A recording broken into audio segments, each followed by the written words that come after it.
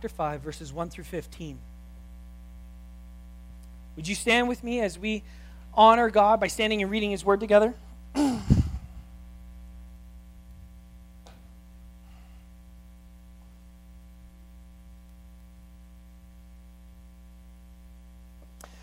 For freedom Christ has set us free. Stand firm, therefore, and do not submit again to a yoke of slavery.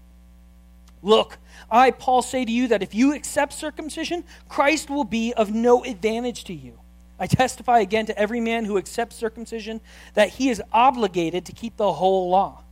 You are severed from Christ. You who be justified by the law, you have fallen away from grace. For through the Spirit by faith we ourselves eagerly wait for the hope of righteousness.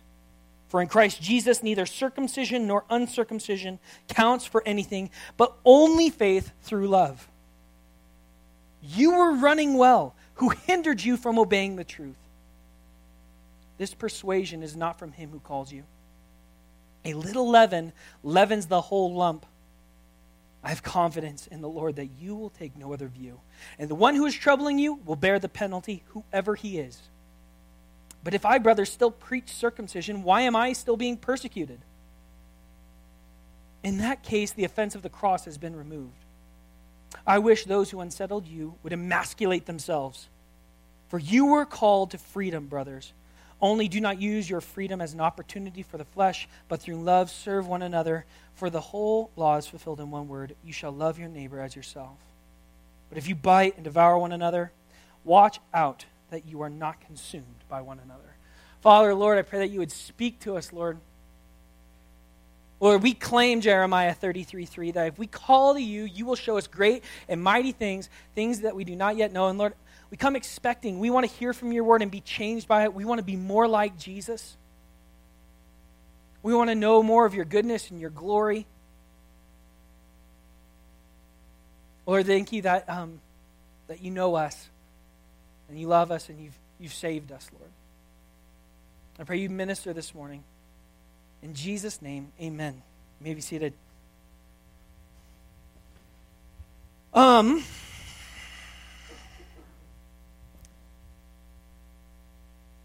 The best seat in the house is the front row. And especially at church. And it's because you can hear everybody praising the Lord behind you. And it's like you're getting washed. As we sing, one of the best things about worship is it forces truth to come out of your mouth.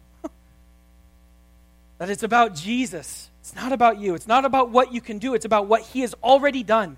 And when you're in the front row, you're just getting washed in that truth of what Jesus has done. It's not about what you can do anymore. That's what we're looking at this morning is the temptation that we all face is even though this is written to believers, this book of Galatians and this passage of Scripture, the temptation for us is that we stop looking at what Jesus has already done for us, and we start asking, because we all have that question, we ask, Lord, what can I do? What can I do, Lord? And really the goal and the focus and the whole point is what Jesus has already done. This passage was very difficult for me to study through because, since I was a little kid, I've struggled with what I can do. I was a good kid growing up because I didn't want to be told I was wrong. That's the worst thing you could do to little Caleb was tell him how he was wrong. And so I learned the rules, and I obeyed the rules. And I tried to make sure I kept my nose as clean as possible so that nobody, especially my parents, could tell me I was wrong. I tried to do it right. And as I studied through this passage, the whole point of this teaching is it's about what Jesus has done. Except the problem is I'm studying not to communicate that truth, but I'm studying so that all of you think I've done a good job. That same struggle, that need for man's approval, the need for the approval of my parents, of my pastors, of just teachers, whoever. And so it's kind of wrecked me. But with that introduction, let's get going into Galatians chapter 5, verse 1 through 15. Verse 1, for freedom Christ has set us free. Stand firm, therefore, and do not submit again to a yoke of slavery. For freedom, Christ has set us free. It is done. It's the fact. It is the reality that Jesus has set you free. You are in the club. You have made it. Ephesians tells us that you are seated in the heavenlies. It's a done deal. Congratulations. You've made it. And as Christians, that's how we're to live. And if we could just get a hold of that, we would stop with the insecurities and the need for man's approval. And we are so prone to doing this as Christians, going back to slavery. So our freedom is by Jesus, and it's also in Jesus. It's not freedom like America at all. I mean, I know you guys have heard the analogy of freedom for a fish is to dwell in the water. Take a fish and throw him up on land, he's not free anymore. But that's kind of the idea of American freedom. You know, well, if I'm really free, then I can go on land if I want. I know I can't breathe. It's all right. It's freedom. And that's how Americans think of freedom. It's freedom to do what I want, when I want, and we throw in the caveat of as long as nobody's getting hurt. I like this story to depict American freedom, and I'm contrasting it with freedom in Jesus. Reynold III, a 14th century duke, was in what is now Belgium. Grossly overweight, Reynold was commonly called by his Latin nickname, Carsus, which means fat. After a violent quarrel, Reynold's younger brother, Edward, led a successful revolt against him. Edward captured Reynold, but did not kill him. Instead, he built a room around Reynold in the Newark Castle and promised him he could regain his title and property as soon as he was able to leave the room.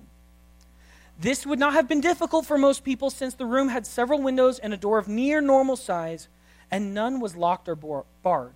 The problem was Reynold's size. To regain his freedom, he needed to lose weight, but Edward knew his older brother, and each day he sent a variety of delicious food into his room. Instead of dieting his way out of prison, Reynold grew fatter. When Duke Edward was accused of cruelty, he had a ready answer. My brother is not a prisoner. He may leave whenever he so wills. Reynold stayed in that room for 10 years and wasn't released until after Edward died in battle. By then, his health was so ruined, he died within a year, a prisoner of his own appetite. That is the unregenerated person. That's the slave to sin. You know, I mean, that's so, like that. I mean, only a little brother could come up with something like that. That's sick. I'm an oldest brother. We would never do such a thing. We'll eat ourselves into slavery, though. That's so Satan.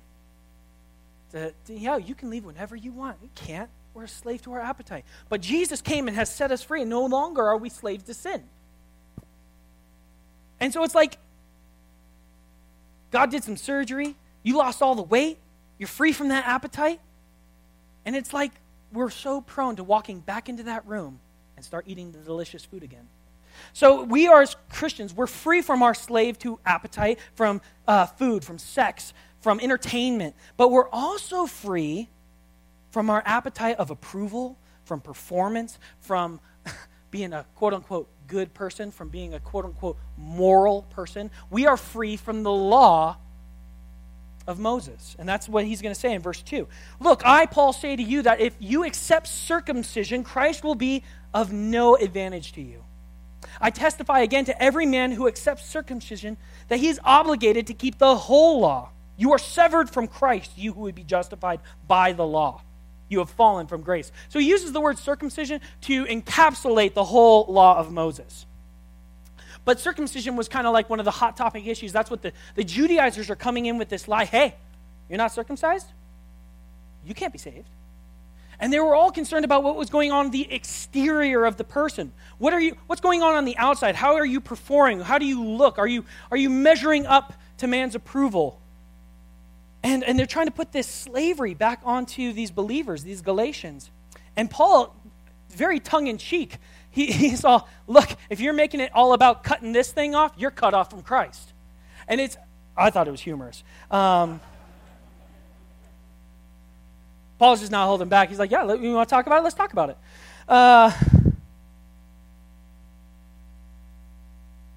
Jesse said last week, verse 3, it says, I testify again to every man who accepts circumcision. He is obligated to keep the whole law. Jesse said last week, there's two ways to heaven. One was obeying the law, which we're not capable of. The other is Jesus. He's our only hope. It says you are severed from Christ. If you make your hope, your goal, approval, and performance. C.S. Lewis kind of likens this, before we were Christians, we were trying to climb a mountain. The mountain of success, the mountain of approval, the mountain of morality. And now as Christians, we're flyers. It's not about climbing anymore. It's about flying. The problem is even in preparing for this study, I want you all to think I'm a really good mountain climber. Even though I'm supposed to be telling you how to fly, I'm really concerned that you think I'm good at climbing mountains. I'm very moral. I want your approval.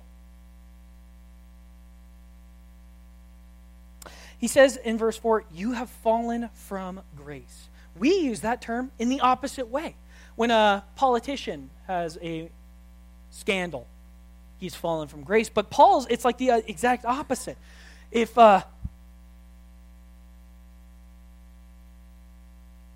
you're all about just morality and living the perfect life, looking good on the outside, you've fallen from grace.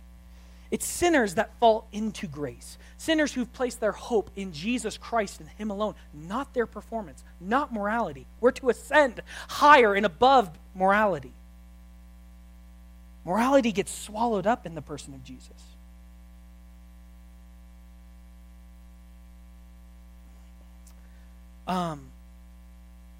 The two thieves on the cross depict this idea really well. They are right, the thieves on the cross, they are right next to Jesus. They're with Him. They look exactly like Him. They're all beat up, they're nailed to a cross too. So they're in the same place. They are doing the same thing, and they look the exact same. But the exterior doesn't matter at all, because one of them is mocking Jesus, saying, if you're the Christ, then save us. The other thief, he says, when you enter your kingdom, remember me. It's amazing because he's already able to see where Jesus is going.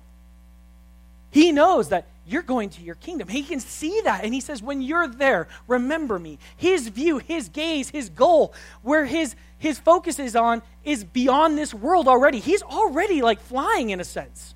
He's not looking at a mountain. He's not trying to climb anymore. He's looking at something that is so far and beyond, that something that he can attain. He's like, please remember me. He's crying out for a relationship with Jesus. And that's what we're to do as Christians. Remember me, Jesus. I think of like Samson in between the pillars. Remember me, Lord. That's all he says. He's even like, he doesn't go through the laundry list of all the things he did wrong. He says, Lord, remember me. It's about the heart. It's about our relationship with Him. It's about what Jesus has done, not what you can do.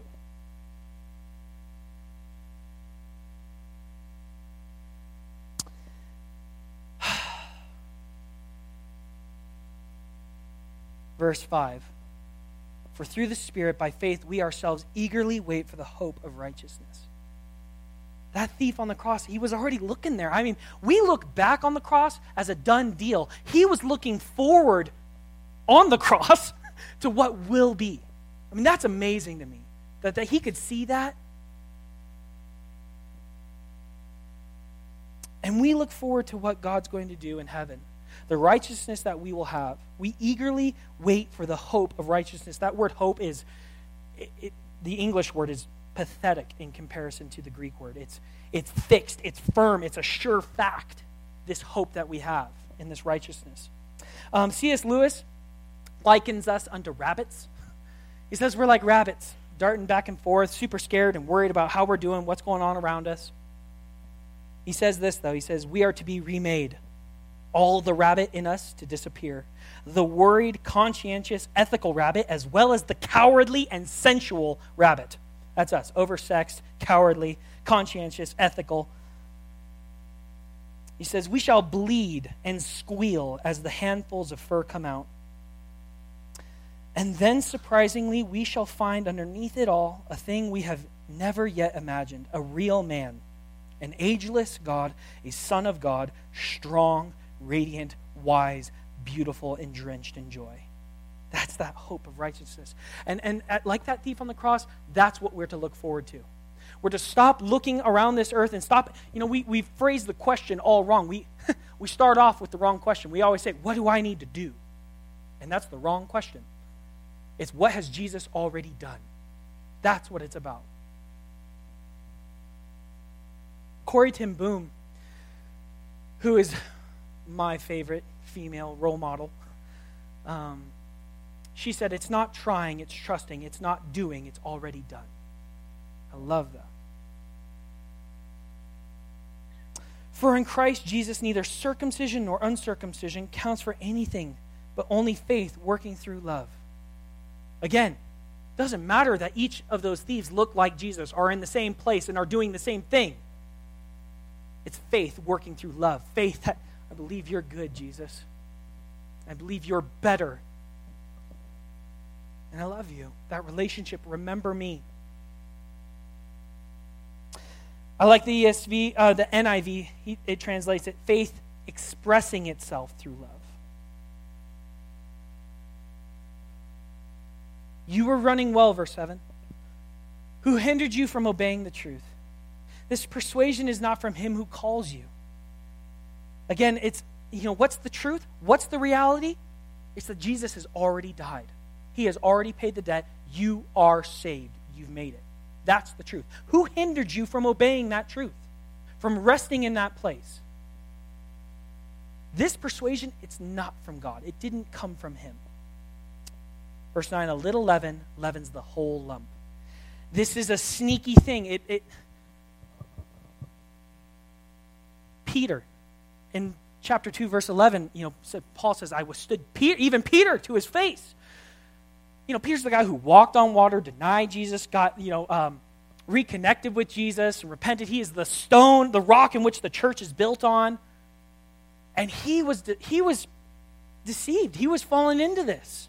Paul had to say, hey, man, you're making it about what you can do, not what Jesus has done. Knock it off. It's not cool.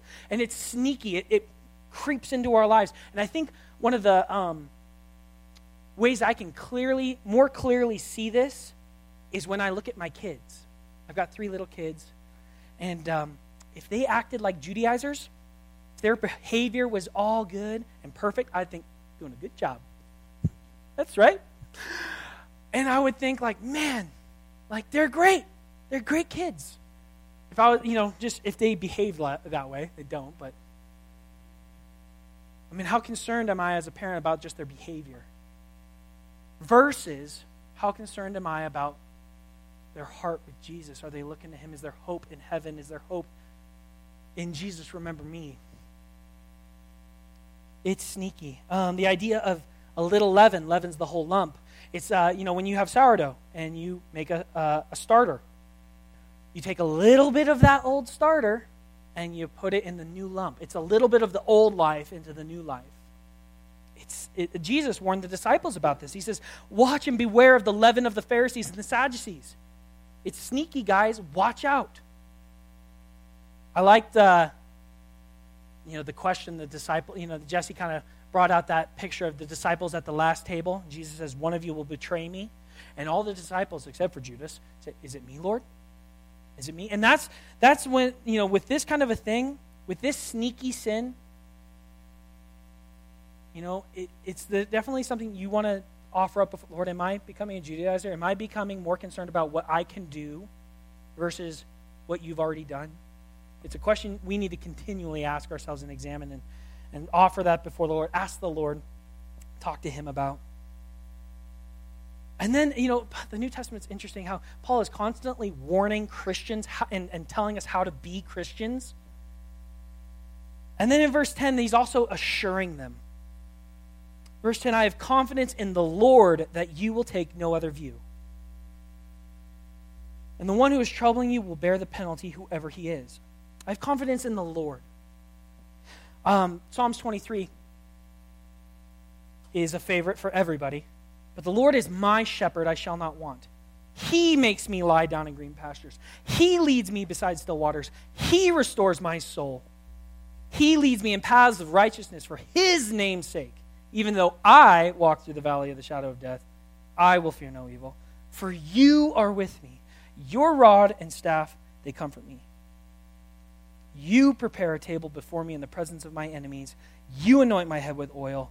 My cup overflows. Surely goodness and mercy shall follow me all the days of my life, and I shall dwell in the house of the Lord forever.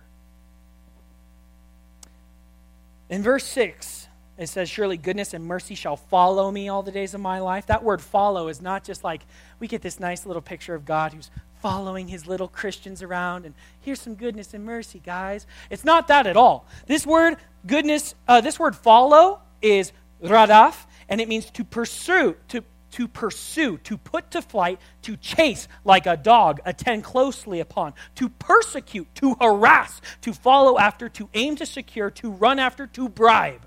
That is how God follows you with goodness and mercy. He's going to harass you with it. He's going to harass you until you see that he is better and he is good. John Piper, when he was a young man in seminary, a professor of his put it this way. He said, God is a policeman in a car with the lights blazing, sirens going, chasing you through the city. And in the back of his trunk, it's not the evidence of your guilt, but it is goodness and mercy. He is going to harass you. God keeps Christians Christians. I have confidence in the Lord that you will take no other view. John Piper said, if that's true, as a young man, he said, if that's true, that will be the reason I stay a Christian to the day I die. And he's 73 years old, and he says it's true, that God chases after you with goodness and mercy. There are times when we walk through the valley of the shadow of death, we walked there, and it only draws us closer into a relationship. See, before that point, he's talking about the Lord, but after he walks through the valley of the shadow of death, he says, you. He starts talking to the Lord. There's a nearness. Verse 11, but if I, brothers, still preach circumcision, why am I still being persecuted? In that case, the offense of the cross has been removed. The part of the lie that the Judaizers were using was that Paul agrees with us. You've got to follow the law. You've got to be circumcised. And he's like, if that's true, then why are they trying to kill me? Why are they hunting me down? I'm getting this is not, yeah, that would be frustrating. In that case, the offense of the cross is removed. Back to verse 11. In that case, the offense of the cross has been removed. The offense of the cross is your good goals are not enough. So maybe you've fallen prey, you're a slave to your appetite, to sex, to entertainment, to food, whatever. But maybe you have fallen back into slavery to approval of men, to the need to be a good father, the need to be a good mother. Maybe that's become your ultimate thing. That's not enough. It's not what it's about, and that's offensive to us. Wait, how can this really good thing be wrong? See, as a child, like I was saying, this has been a really hard thing for me to study because as a kid, I wanted the approval of everyone around me, but especially my parents. And I was 26 years old before I was really able to let that go to a significant degree. And you know why it was so hard? Because I have very good parents. They're godly. They love the Lord. And I use that as an excuse. Hey, they're good parents. They're godly. Of course I want their approval. And the Lord's like, it's an idol in your life. You're a slave to it. It was a very painful thing for me to let go of. Painful for them too, my poor parents. Because I was a bit of a jerk through the whole process of, I don't want to go down. This is a big rabbit trail and I don't want to go there.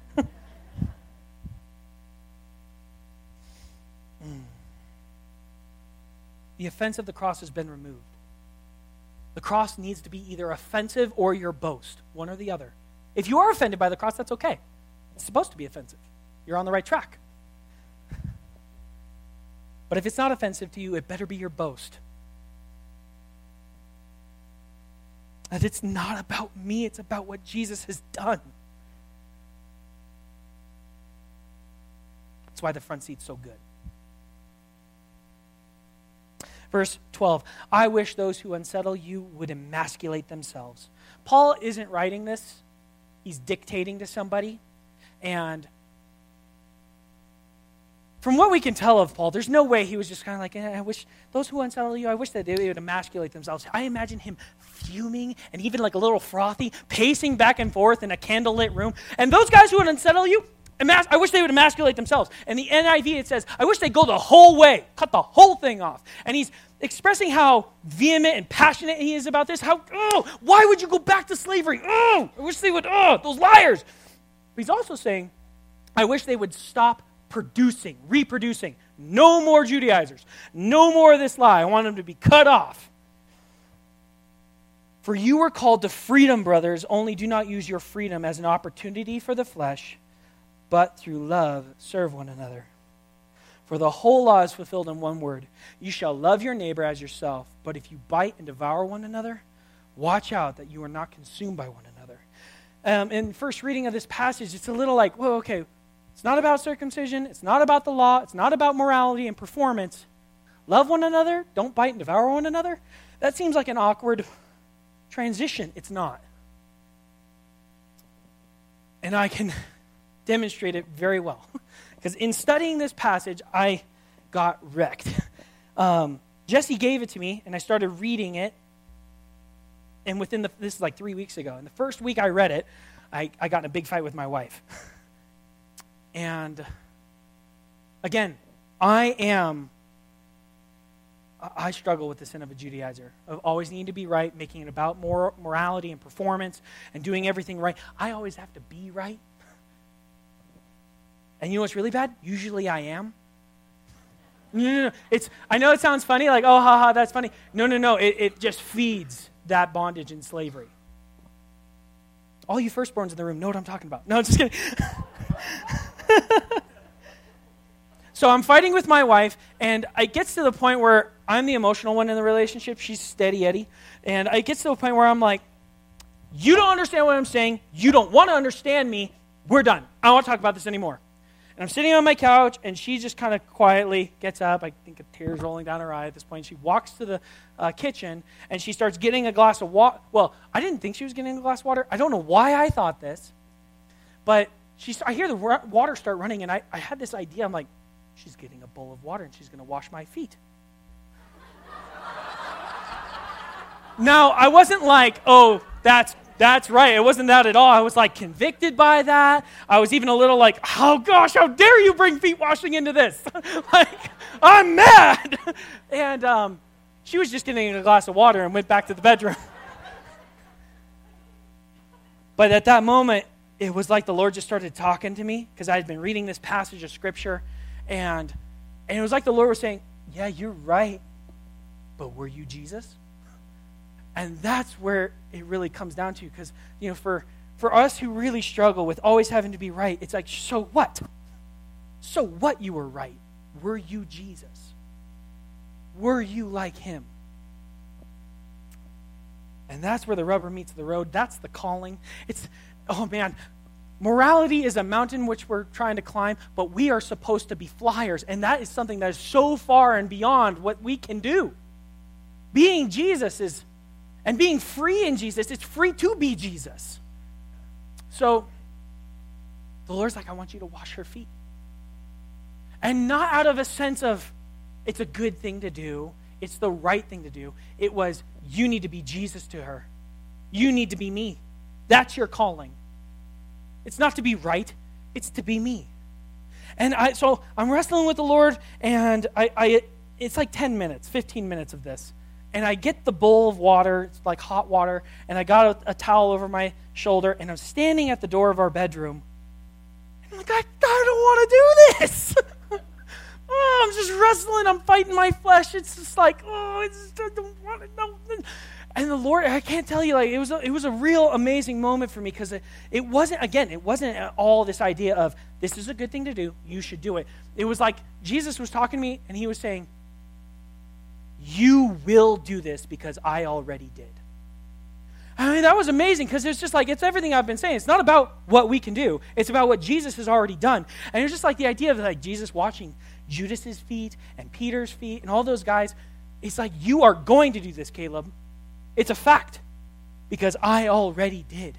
I mean, that was an amazing thing. It was just like, just a total sense of God's Spirit moving through me. Galatians 2:20, there's no longer I who live, but Christ who lives in me. And the life I now live in the flesh, I live by faith in the Son of God who loved me and gave himself for me. I mean, that was just, okay, here we go.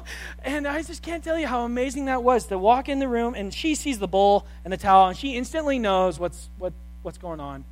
And as I'm washing her feet, I'm just praying for forgiveness. I'm like, Lord, I'm so sorry that I've made it about me being right and not about being like you. And you're the calling, you're the goal, the person of Jesus. And so, it's like that's where that biting and devouring can come into play. If you always have to be right, you will bite and devour the people around you. I was trying to think of a good ask for this passage. I love how Jesse does that, how he does an ask. I think the best way that you can communicate to someone else that it's not about performance and it's not about approval, it's not about the law of Moses, is by asking someone else for forgiveness. And I was thinking, man, like, that's what our kids need to hear from us. Our kids need to hear us ask them for forgiveness, to show them that we're not God, we're not the ultimate, and to show them that Jesus, it's about what he did on the cross. That's why, forgiveness is even an option. It's not about what you can do.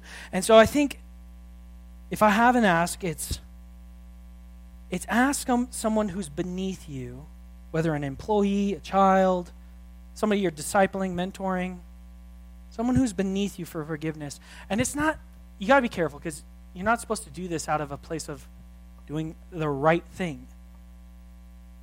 You're doing it out of love. You're doing it out of, I guess I'm assuming that you all need to ask for forgiveness for something. But if you don't right now, you probably will tomorrow. I mean, I will. But that is an amazing way that we can communicate to one another that it's about grace. To ask for someone else for forgiveness, especially somebody who's beneath you.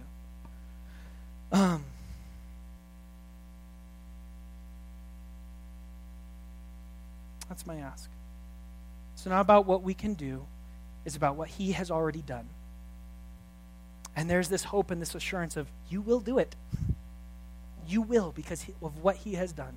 It's not trying, it's trusting, it's not doing, it's already done. Lord Jesus Christ, I'm so sorry that we're so prone to make it about what we can do. We even ask the wrong question, Lord, what do I do? And Lord, I pray that you cause us to be overwhelmed and consumed by your cross and what you've done. Oh Lord, and from that place of enjoying your salvation, that we would interact with each other from that place, Lord. That we would love each other. We would use our freedom as an opportunity to serve one another. Oh Lord, I pray that you would work this truth deep into our hearts. Protect us and, Lord, purge the leaven of the Pharisees. Lord, that I pray that you would draw this out of us, Father. We ask for these things in Jesus Christ's name. Amen. Hey, friends, will you stand with us?